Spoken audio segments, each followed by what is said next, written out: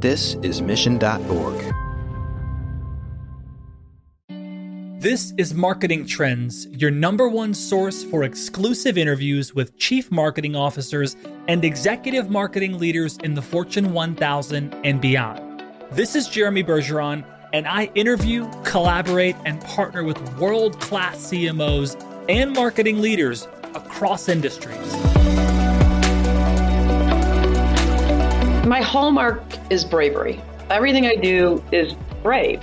And I think my team feels that, and everything they do is brave. And yeah, there's times where we've done things where I'm like, this is really pushing the envelope, especially for financial services, or this may be pushing people out of their comfort zone. But I don't take irresponsible risks. I just take brave bets, and it's worked.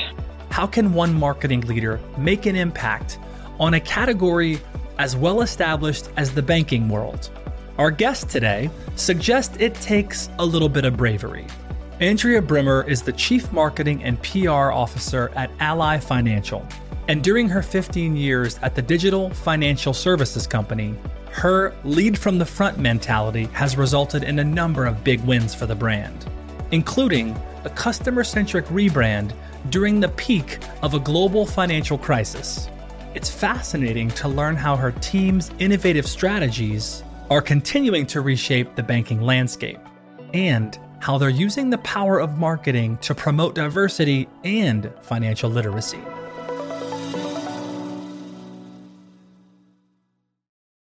Brightspot Content Management System enables marketers to launch in just 100 days. It efficiently manages marketing campaigns on mobile apps or updates investors on your corporate site, handling it all seamlessly. With over 100 plus different content types and templates, marketers can deliver a customized, relevant experience to your audience. Additionally, integrate your current marketing automations platform and SEO recommendations directly from your Brightspot content management system, simplifying tool management.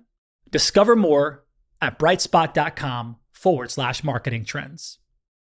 I am honored that you're on our show. I mean, your career as a marketing leader is one that sticks out. I mean, we've had some incredible marketing leaders on our show, and really all of them in their own right are really interesting and have a lot of perspective. You also have a ton of perspective, being at the same place with Ally Financial for, I think it's coming up on 15 years, right? Yeah, 15 years here and going on 8 as actually the CMO, which is incredible. I mean, that's incredible. Yeah. So I want to talk about that too, because something you've been able to do is, solidify your seat on the ELT as the CMO. I want to know how you've been able to do that and talk about just your path, your career. I'd love to hear also some things around, favorite lessons, favorite failures, things you've really learned along the way. Because to me, to be a modern day CMO in 2022 is such an interesting experience compared to those CMOs in the past. And this right brain, left brain dance, and the way you cultivate leadership, the way you think about insights and data at scale, these things that just make it really interesting to be a CMO. So I want to talk about all that too. Before we get there though, let's dive into something that you're really interested in right now. What's kind of got you thinking about, marketing or strategy or approach, or what's taking up your time right now? Let's jump into that, and then we'll circle back to the beginning. It's interesting. When I became CMO, like I said, almost 8 years ago, one of the first things I became fascinated with was gamification of learning. And the idea that we were trying to get people to engage in financial literacy, and it wasn't a very sexy prospect, right? No, you sit down, especially with somebody younger, and say, let's talk about financial literacy. And they're like, peace out. And so we gamified that 7 years ago, and we've grown our thinking around gamification in that period of time. And we've done a number of things, inclusive of building an island on Animal Crossing and creating a world in Minecraft. And I joke now that we were in the metaverse before anybody was even really calling it the metaverse. But I spent about 3 hours last week at our agency Anomaly in New York. They've got a new head of tech there, a brilliant guy named Chris Neff. And we spent 3 hours just talking about metaverse and gamification and Web 2.5 and Web 3.0 and all of the, decentralized land and all of the aspects of where this new wild, wild world is going. And I just walked out of there with my brain going 1,000 miles a minute. And there's so many layers to it, so many aspects of it. That's what I'm just deep on right now, is getting as smart as I possibly can be, but also making sure we take the time to do it the right way and not just jump in and do things for the sake of jumping in. I think we have an authenticity given we've been on this gaming strategy for so long. And I'm trying to really balance the urge to jump with the practicality of showing up in an authentic way. Yeah, on that's very interesting, because in some ways there's got to be this timing aspect of like, you want a seat at the table, metaverse, Web3, you want to be in the conversation. And then what point do you create something for the world? When do you pull that string and say, okay, now we're entering into this space. Here's our beta or our intro version of this. And how do you time that as Ally Financial? Yeah, we have this debate all the time. Do we need to be leading edge or do we need to be cutting edge? As a digitally native brand, there's this expectation of being at least on the leading edge all the time, right? And so, sometimes we want to leapfrog the market and be cutting edge. But I believe very deeply, and I think this has been a key to our success, is that any audience is always seeking authenticity and value exchange. And if we can't show up and provide a value exchange, number one, and number two, we can't show up with authenticity and credibility, we're not going to just do something for the sake of doing something. And so in this space, I think we already have the authenticity piece because we've been doing gaming for so long, and we've been doing it in ways, we're the official financial services partner of Twitch. We've had a long-standing relationship with Twitch. I've talked about 7 years of using gaming. We've failed fast in gaming. We've done some amazing things. We've done some stupid things, but we've learned along the way. I've hired a gaming team. I actually have a dedicated team within marketing who does nothing but think about this stuff all day long. And so I think we've got the authenticity piece. Now what I think we're really focused on is what's the value? What's the value of us showing up for people, and how are we going to provide value? And until we have that right, we're not going to do things just for the sake of doing things. Wow. This idea of gamification in the space, in the financial space, was that already kind of being kicked around at Ally before you joined, or was that part of you coming on almost 15 years ago? Was that the conversation in the early days? Where did this idea of let's look through the lens of gamification come from? No, it definitely wasn't being talked about until I kind of sat in the seat. And candidly, the idea came from oftentimes where I get a lot of my ideas, which is think like a human and just watch people, right? And just watching my kids. We've got 4 kids, and realizing that everything for them is gamified. The way that they were learning in school, the way that they were taking training for their jobs, kind of their number one thing at the time, especially when they were little, to take up their free time was gaming. In fact, I wish the idea of Twitch was like sitting right underneath my nose for all these years, and I never thought of it. And now I look at how they've monetized Twitch, and I'm like, damn it, I had Twitch in my house every single weekend with 100 kids sitting around the theater in the basement watching each other play games. And so when I came in, to be honest with you, Jeremy, there was a lot of people that were like, what? This is dumb. Why are we doing this? You're wasting resources. Why are we making games? And why are we building islands in games and all that kind of stuff? And I don't understand the value of this. And then all of a sudden, people started to see the engagement, and people started to see the value in it. And people started to see the conversions that were coming out of that space. And then the metaverse came, and, now the tune is very different, which is, oh my God, thank God that you pushed us into this 7 years ago. So it's definitely been a journey. There were a lot of snickers in the hallway, but the thing that I love about Ally is that despite the laughter in the hallway, I've got a boss that's like, I trust you. If you think this is a good thing for us to go do, let's go do it. If it doesn't work, let's be honest about the fact that it didn't work and go away from it. But if it works, good for you, and let's keep it rolling. I want to rewind a little bit just to your early days in marketing, because I'm curious about, you worked at Campbell Ewald for almost 20 years. So that tells me is like that where you kind of learn marketing, start to think like a marketer? Because I think there's something interesting about the way that they think. I went to their website earlier and it's like, they're very much about the voice of the human and the voice of like, what is the human today thinking about? What do they want? And I could see how having a schooling there for almost 20 years for you was really, really powerful for you, considering where you landed. But is that accurate? Or where did you kind of first start learning the marketing education, the marketing chops? I think, look, 20 years on an agency side was invaluable in that it really teaches you the business from the ground up. And you learn so many aspects about just the table stakes of production and creative and engagement and those kinds of things. And when I was at Campbell Ewald, the chief creative officer was a guy by the name of Bill Ludwig. And Bill became not only a good friend, but a great mentor to me. And I still say to this day, I thought he was one of the most brilliant creative people that I ever worked with. He was really the one, I think, that during my tenure at Campbell Ewald was really super instructive in terms of getting me to push for greatness and to really realize that good is the enemy of great. And I think that to me was a big turning point in my career when I realized not to just settle for good and to always push for great.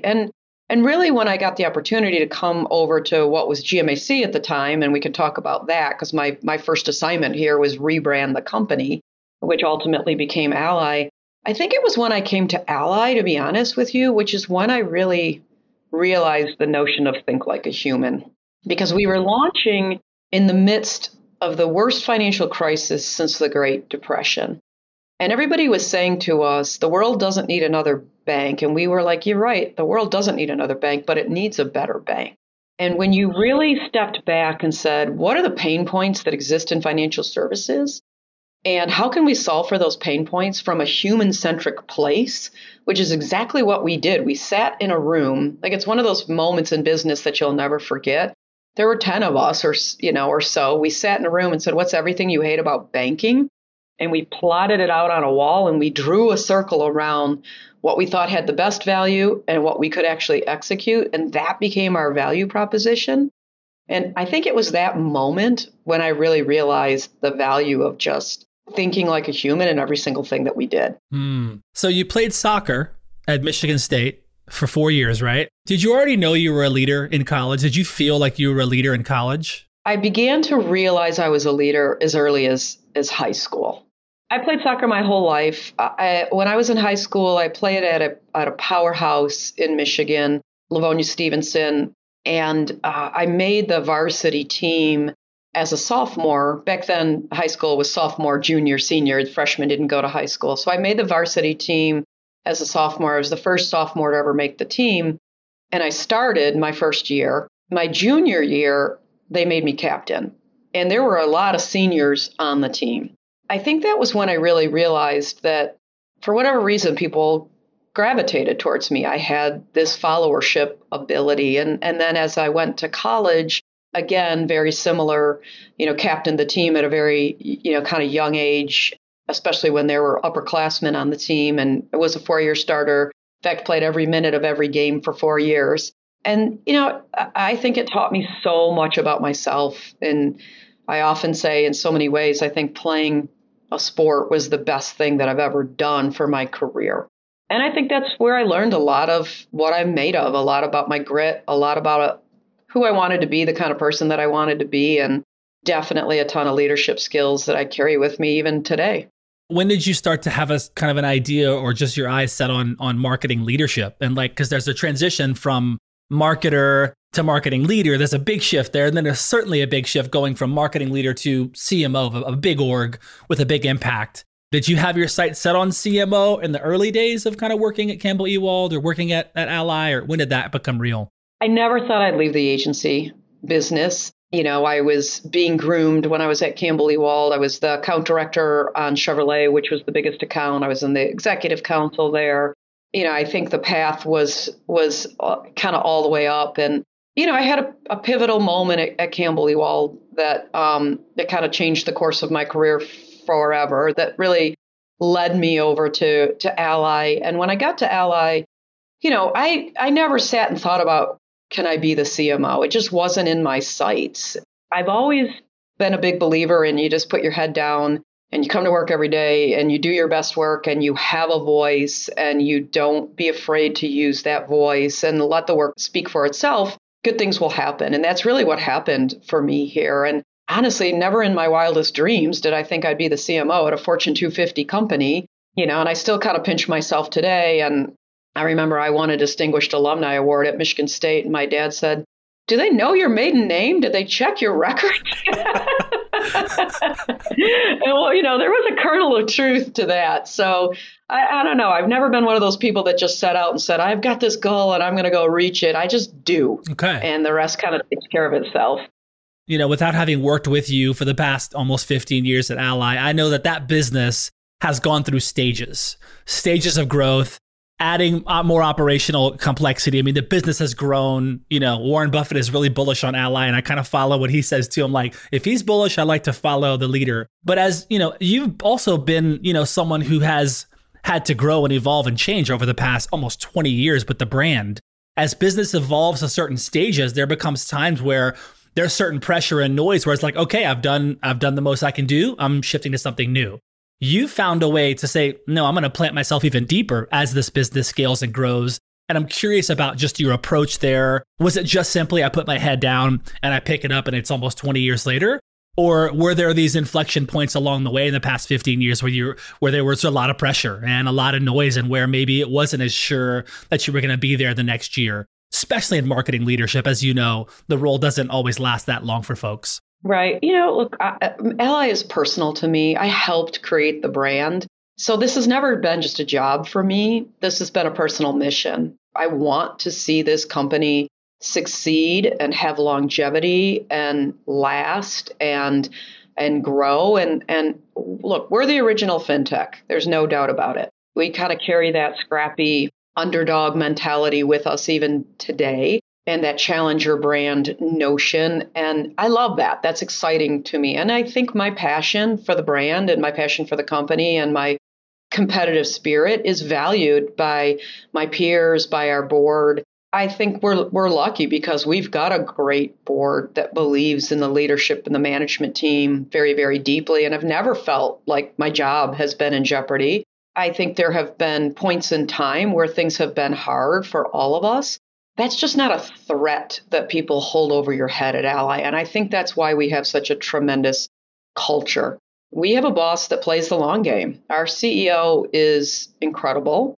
He's a kind of a keep to himself kind of guy. He doesn't try and promote his own personal brand like a lot of other CEOs. And so to me, he's more under the radar than he should be. He is definitely a long game kind of a CEO, and you pick up on that mojo, and it allows you to lead from the front as opposed to being on your heels all the time. And so my belief has always been, I'm going to lead from the front. And if at some point somebody doesn't like it and they want to move me on, I feel fairly employable, and I just don't. I don't let that hang over my head. Wow. No, and I think it changes your vibe, and it changes the vibe to the team. And my hallmark is bravery.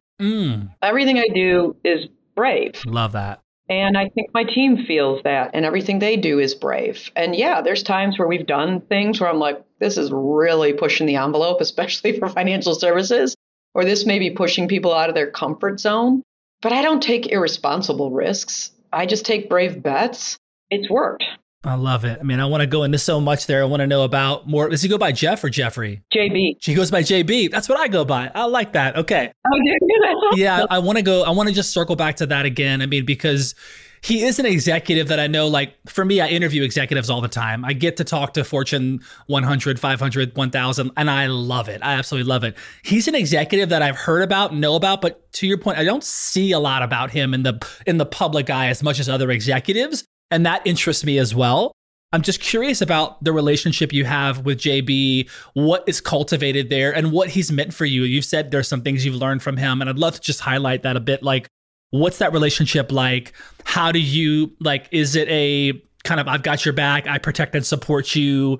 What has he meant for you being the CEO and you being the CMO and head of communications? I think I owe him a huge debt of gratitude and loyalty. He made me CMO. When he became CEO, there was no CMO when JB took over as CEO. Marketing was within the businesses, and I was the CMO on the auto team, and there was a woman that was running deposits marketing, and JB came in as CEO and said, I want to connect the dots. I want people to understand what Ally is. We want to diversify the company.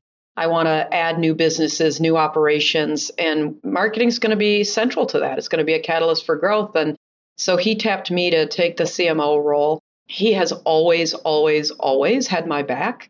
He has done so much for me, both professionally and personally. I consider him more than a boss. I think about him as a good friend. He's an important part of my life. My loyalty to him is insane. It's off the charts. I'm Team JB all the time. Look, doesn't mean we don't have our disagreements, and there's not times where I don't piss him off, and he lets me know it. But the thing that I like about him is you always know where you stand. He's going to pick up the phone and say, why the hell did you do that? Or I didn't like the way that you thought about that. But he also lets me really fly. I think that the thing about him that I love is when I say to him, thank you for letting me do this, or thank you for that. He's like, you don't have to thank me. You earned it. You have my trust, and you earned that. And I think that just speaks to the kind of culture he's built at Ally. That's huge. Yeah, I mean, that gives me a little bitty glimpse into what could exist with the ELT there. I mean, it seems like there is a vibe, like you say. I mean, there's a trust and rapport. And in my opinion, like, you have to be able to reach across the aisle and build trust with someone else. And and especially today, and as a CMO, I mean, you're looking into IT, finance, operations, like your role fits into the whole business. So I love that it seems like there's a real squad there, in terms of the executive leadership team, which is beautiful. If you could describe the ELT, like, what is the culture of the ELT at Ally? I think, again, it's one of those things that as a CMO, I count in my blessings category. Super tight with the business leaders, Doug Timmerman, who runs auto, and Di Murray, who runs all the consumer businesses. There is a real partnership there. Love our CFO, Jen LeClaire. I think a lot of people love to joke about the relationships between CFOs and CMOs. There's none of that. She gets it. She gets marketing. She loves to invest in it. And I bring her to a lot of, I had her last week come to our agency and spend a couple of hours at our agency and just really gave her a, kind of a deep dive into all the things that we're doing, not because she asked, but because I want her to understand how important the increased investment in marketing is to us and what we're doing with it, and how deeply we're trying to care for our shareholders' investment. And then our CIO, Satish, is incredible, a brilliant visionary, love him, one of my closest friends inside the office, outside the office. And he and I, he created an entire innovation lab within technology to simply work on our crazy ideas, our bets, our moonshots. And it's been a great retention tool for him, but I think it's also been a great validation that a lot of the things we're working on from a marketing perspective are critically important. And then our CHRO, another important aspect, Kathy Patterson, she's the most human-centric HR person I've ever worked with in my entire life. And she enables our Do It Right culture and our Do It Right promise. And I'll tell you, when we rolled Do It Right out 8 years ago, when I took this job, Kathy and I went on the road and went to literally every single office and jointly presented Do It Right and jointly presented an entire new evaluation framework by which everyone would be compensated based on how they did things the right way. And that's why it's not just a tagline. It's like the heart that runs through the entirety of Ally. It's how we're measured. And you can only get that when you have a CHRO that is attached to the hip with you and believes in the power of what you're trying to do. Wow. I love that. I mean, you said two things that are really interesting. One, you brought your CFO along with you into a creative like think tank, which I don't know how often that happens in the Fortune 1000, how often a CMO says, hey, CFO, I want you to come with me and like dig in with some of these creatives. And I want you to see what we're investing. I mean, that's brilliant to have them be a part of that process, contribute to it, and see where the brand is going versus, hey, here's a cost center and we need all that. That's absolutely brilliant. And I hope others do that. And I love just the tight partnership between you and Kathy of just this commitment you had around the Do It Right campaign, which I want to talk about that. I think that launched in 2016. Tell us about the genesis of this campaign. It obviously had a lot of meaning and still does, but tell us about that Do It Right campaign. Yeah, so I mentioned when JB, kind of the first assignment he gave me was connect the dots for people. Get us to one campaign. We were going to market in a bifurcated manner. We had one campaign for the consumer business. We had another campaign for auto. And at that time, we were getting ready to launch Invest, Mortgage, and now like lending and credit card and a whole full suite of digital financial services products. So we needed to get to one campaign. We had 3 brand pillars: talk straight, do right, and be obviously better. We felt like we were evolving. One of the first things that I wanted to do when I took my role was let's evolve those pillars. And so we evolved them because we were in a different place as a company to do right. So that continued to be one. Tirelessly innovate became the second brand pillar. And then this notion of obsessing over the customer. And we realized that Do It Right was the one that was persistent. And it was the golden rule: do unto others as you want unto yourself. My thought was, if that actually became our tagline, if that became our promise in the world, what a bar that would be for everybody within Ally to have to uphold all the time. Whether you're in the call center and you're interacting with a customer, or whether you're in the field and you're going out and you're calling on a dealer, or whether you're in HR and you're thinking about recruiting, or whether you're a product person and you're innovating in our innovation lab, which is a kind of an off-property studio we have called TM Studios, where we do rapid prototype innovating to bring products to market quickly. It drives a certain mentality. That was the genesis of the campaign. We felt like we needed to continue to make a promise in a category like financial services that historically didn't really care about the services part, didn't really care about putting the customer at the center of everything we did. And if you just say, we're going to do it right, it's just a completely different promise for a customer with their most important asset, their money, than any other tagline we could, put behind Ally. Wow. And I can see why still since 2016, that's still like such a huge, it makes so much sense. It still resonates. It always will. That's not just a one-time campaign. I feel like it really speaks to the voice of the brand and continues to do so, which is pretty cool. Let's talk about the rebrand. And I know that must have been an interesting time because you're joining GMAC, which became Ally, and a rebrand is not an easy feat. And depending on the resources and support, and a lot of people get called in for rebrands, and they're not there shortly thereafter too. So it's a big deal. I want to just kind of understand what was in your brain at the time. How did you approach the rebrand? Kind of walk us through the success of that, because clearly it was. Yeah, so it was a crazy time, right? It was the crash of all markets. We were in the worst financial crisis. We had just been spun out of General Motors. We were owned by Cerberus. We had taken a pretty massive TARP loan, and there was an incredible amount of pressure to get to market quickly. Internally, there was what I would call a clash of cultures. You had the legacy GMAC people. You had a lot of people that were brought in from the outside that came from banking. And then you had me, this one lone agency wolf. And, the assignment was, okay, go rebrand and help bring this new company to market. So we had no agency. We had to do a complete agency search. That was a big part. We had to hire a branding agency, which was also a big part of it. But I think more importantly, we had to figure out what the culture was going to be and what we wanted this brand to be. And so the first thing that I did was go on a listening tour, and I met with the top 25 executives in the company. And I got a different answer from all 25 people about where they wanted the company to go. In fact, one person who was a legacy GMAC person said to me, I'm not interested in a rebrand. And it's one of those moments like you'll never forget. I was taking notes on my computer, and she reached across the desk and she slammed my computer shut and said, I'm not interested in a rebrand. So, it was a crazy time, but we probably looked at 200 names. We wanted something that meant something literally as well as kind of figuratively. And we really were in tune with the mood of the consumer at the time. People were scared. They hated banking. They hated it. They were terrified. People were literally taking their money out of banks and putting it in their mattresses because they felt like it was the only safe place. And then GMAC had this wonderful legacy of always doing right by dealers and being an ally to dealers and this amazing legacy of service. And so when we saw Ally, it just made a lot of sense. It was like, aha, that's the name. That's the right name for the right time. It's so different for this category. And then the other aspect that was critically important was the color. We took all banks' advertising, we put it up on a wall, and we stood back and we said, every bank is either red, white, or blue, or some combination thereof.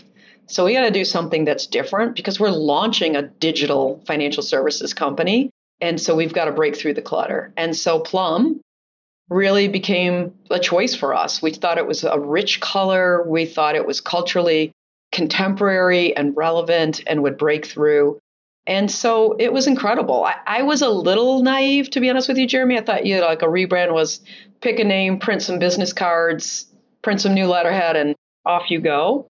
The intricacies of a rebrand, from copywriting and trademarking and changing websites and getting trademarks all over the world, and all of the things that went into the deployment were just incredible. One of the best learning experiences I've ever had in my entire life. What was the moment where you kind of had the confirmation, like, we did this right? What was that moment where you were like, okay, we turned the ship towards this direction that we're going to head down? I think the moment we all realized it was right was that when we launched and we were doing things so differently in the category, very high rates, transparency in our communications, really kind of taking on the big banks at the time and trying to, through our first campaign, which was the kids campaign, which really went directly at some of the behavior in the banking category.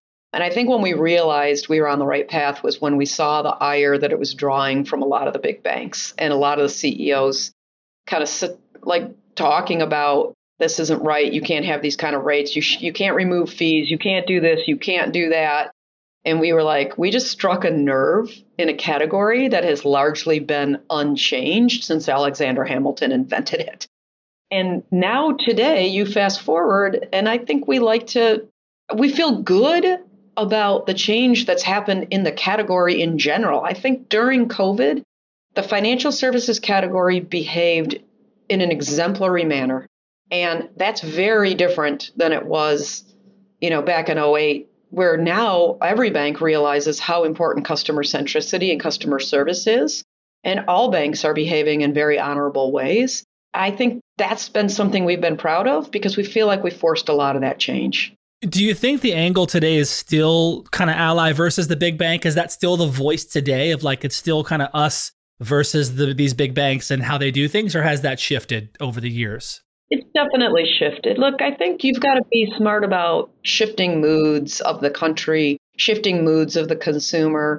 I'd say we went hard at the category for a long time. And I think when we went through a pandemic, we've gone through social injustice, we've gone through political chaos. I just don't think punching other banks in the nose is the right thing for us to be doing. And I also, like I said, think that the category is behaving in wonderful ways. I think big announcement the Bank of America just made about what they're going to do in the mortgage category is a beautiful thing. I think JP Morgan has done amazing things. You look across the category, Citi, and some of the things that they've done in terms of taking stances on social issues. So you've got to give a ton of credit to the category. And I just don't think people are in the mood to see other companies fighting with each other. And so our focus from a communication standpoint has really shifted to be about empowering people around the joy of money, and less about the category and more about owning your own financial journey. I love that.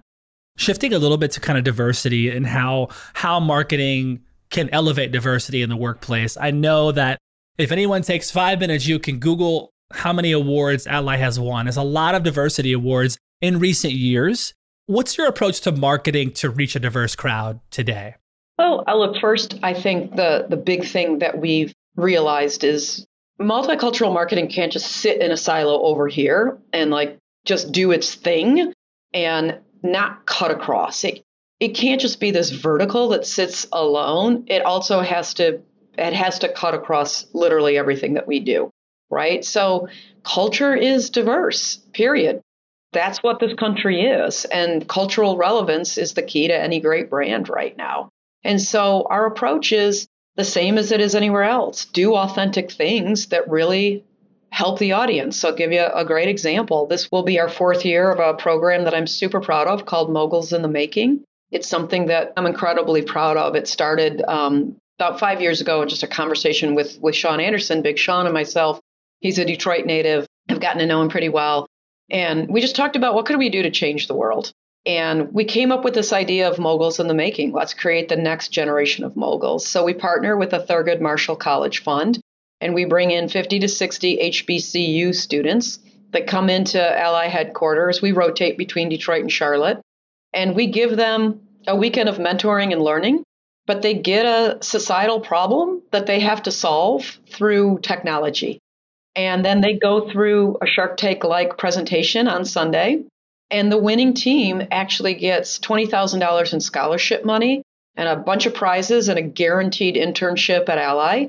And then the second and third place teams also get Ally internships as well. And then all of the students are invited to interview for internships. And what's amazing is that not only has it become this incredible program in terms of changing the trajectory of many of these students' lives, but it's created this awesome pipeline of diversity into Ally.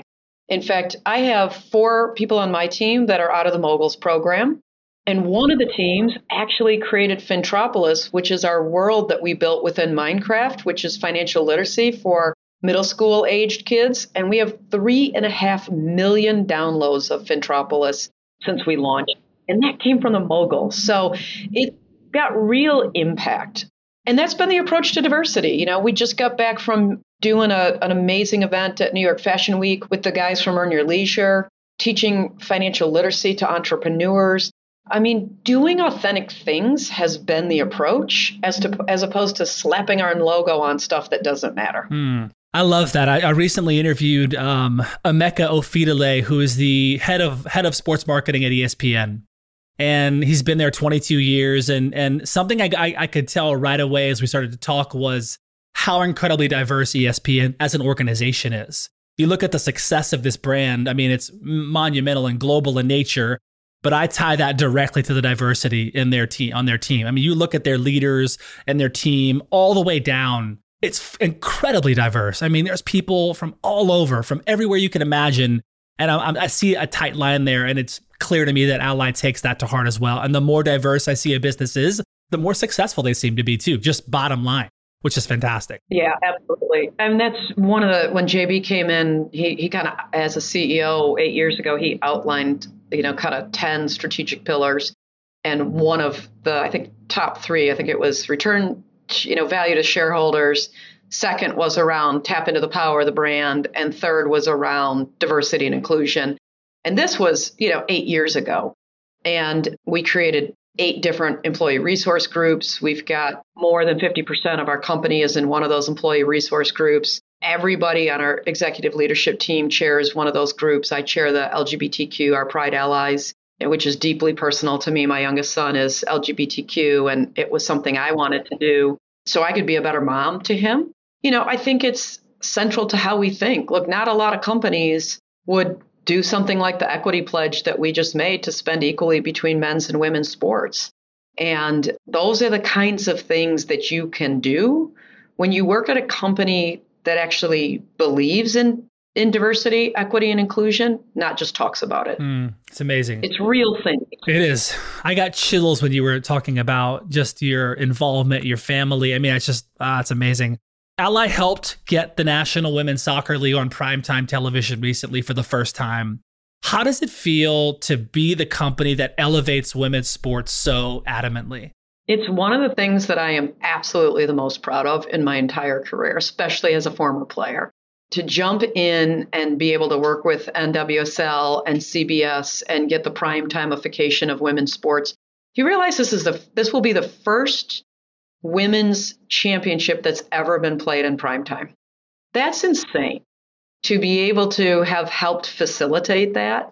There's really no words around it. And, our 50-50 pledge, our whole campaign around Watch the Game, Change the Game, like to see that we're doing real things. We're not just saying it, we're doing real things. And it's awesome to see other brands coming along on the journey and their increased investment in women's sports. And it's all in service of breaking this vicious circle that exists around not getting prime time for women's sports, leagues being undervalued, players being underpaid. Somebody's got to blink in that equation and bring money off the sidelines. And we said, all right, we'll blink. We'll be the one to bring the money in, and we'll take some bets. And we have, and they've all paid off. Women's sports always gives us outsized returns, and it just makes good business sense.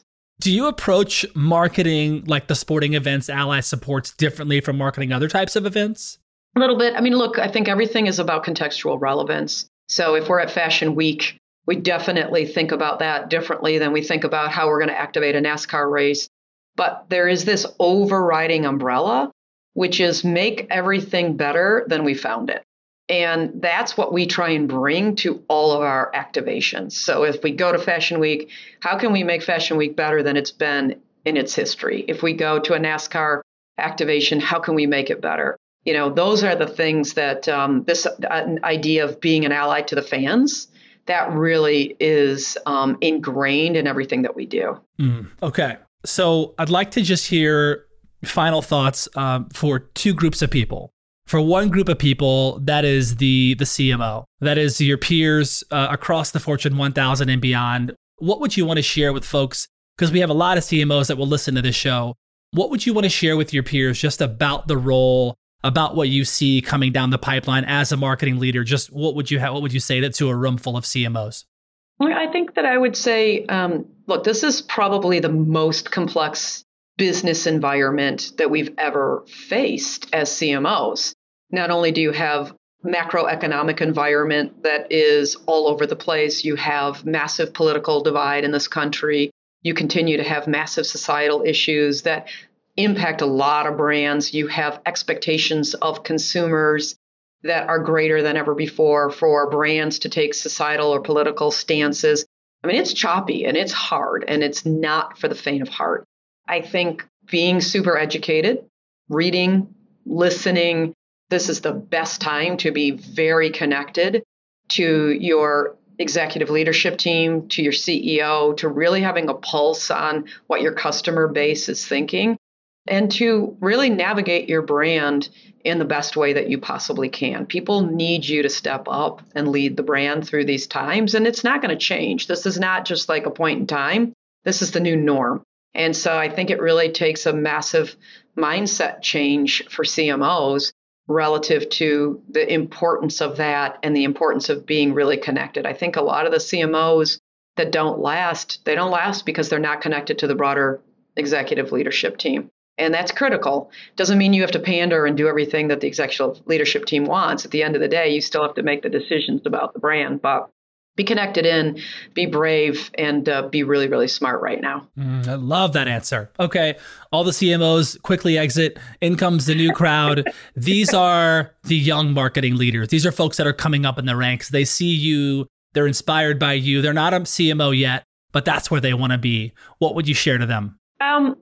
Have a voice. I hate when we bring young people in and they sit in meetings and they don't say a word. Like, you're here for a reason. Have a voice. We want to hear from you. You are the target for probably every single brand that you're working on. So have a voice, use it, show up. You know, one of the things that we're struggling with is getting people to come back to the office. There's so much power in being in the office and being able to have those spur of the moment conversations and soaking it up from the older, wiser people that have been around. So show up and come in and experience the culture and experience the camaraderie of being with your teammates. And then I would say, lastly, be a sponge, be a student of marketing. You know, watch the damn commercials. Don't skip through them. Look at everything. You know, get the ad services on streaming that actually serve you the ads and just see what everybody else is doing. Be a sponge. I'm always shocked sometimes as how many people come in that just, they don't love marketing and they don't love communications and they're not students of it, and it shows. And so you've got to love your craft, and to love your craft, you have to consume it. And it's critically important to be a sponge. I love both of those answers. Before I give you a round of applause, one last question. I want to ask you this and then we can wrap. Your title is Chief Marketing and PR Officer for Ally. I'm seeing this more and more where the CMO role is like integrating into comms. where they're now responsible for all of comms as well, not just marketing. And I don't know if that was a intentional decision made by Ali several years back. Is that new? But what's it like kind of overseeing both of those lanes? Because I'm not seeing it like across the board Fortune 500, but I am seeing it more and more. And just curious about the intentionality behind you being responsible for both of those two things and what magic that can create. Super intentional. I took over responsibility for PR, I guess it was about 4 years ago. There was a chief communications officer, chief marketing officer, chief communications officer, went someplace else. And JB and I had a good conversation about how inextricably linked PR is with marketing. Consumers don't know the difference. And somebody has to really oversee all of it. And within PR, we also have all of our social listening and monitoring and responding, front line of defense, and also front line of proactivity. It has been one of the best moves that I think we've made. And in times, especially like the last couple of years between the pandemic and social injustice and all of those things, having line of sight and control over all of that was invaluable. Okay, I love it. Andrea Brimmer, Chief Marketing and PR Officer at Ally, thank you so much for being here. This was an exceptional start to my day, and we appreciate you being a part of Marketing Trends. Yeah, it's my joy to be here. I really appreciate you guys having me on. Thank you for all the kind words. You have 8 seconds to make a connection or risk a click away onto the next topic. The difference lies in your ability to deliver relevant experiences to your audience across devices and across channels. But delivering on a really great experience is impossible without the right people and the right technology. You've got the right people, but your technology choices will make or break someone's experience with your brand.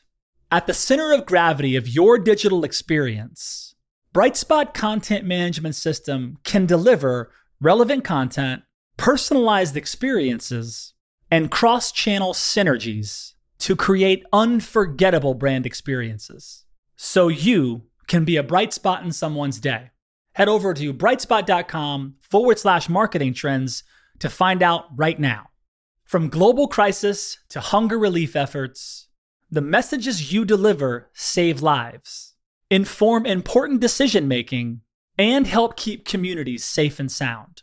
The speed and scale of your content needs to be delivered faster and on a much larger scale. Brightspot Content Management System has supported some of the world's largest brands to communicate on a global scale. From Johnson & Johnson sharing critical information with their customers to helping Whole Foods tell their brand story to a global audience. Brightspot is designed to handle rapid iteration and personalized messages to those you care about most. Learn more at brightspot.com/marketing trends.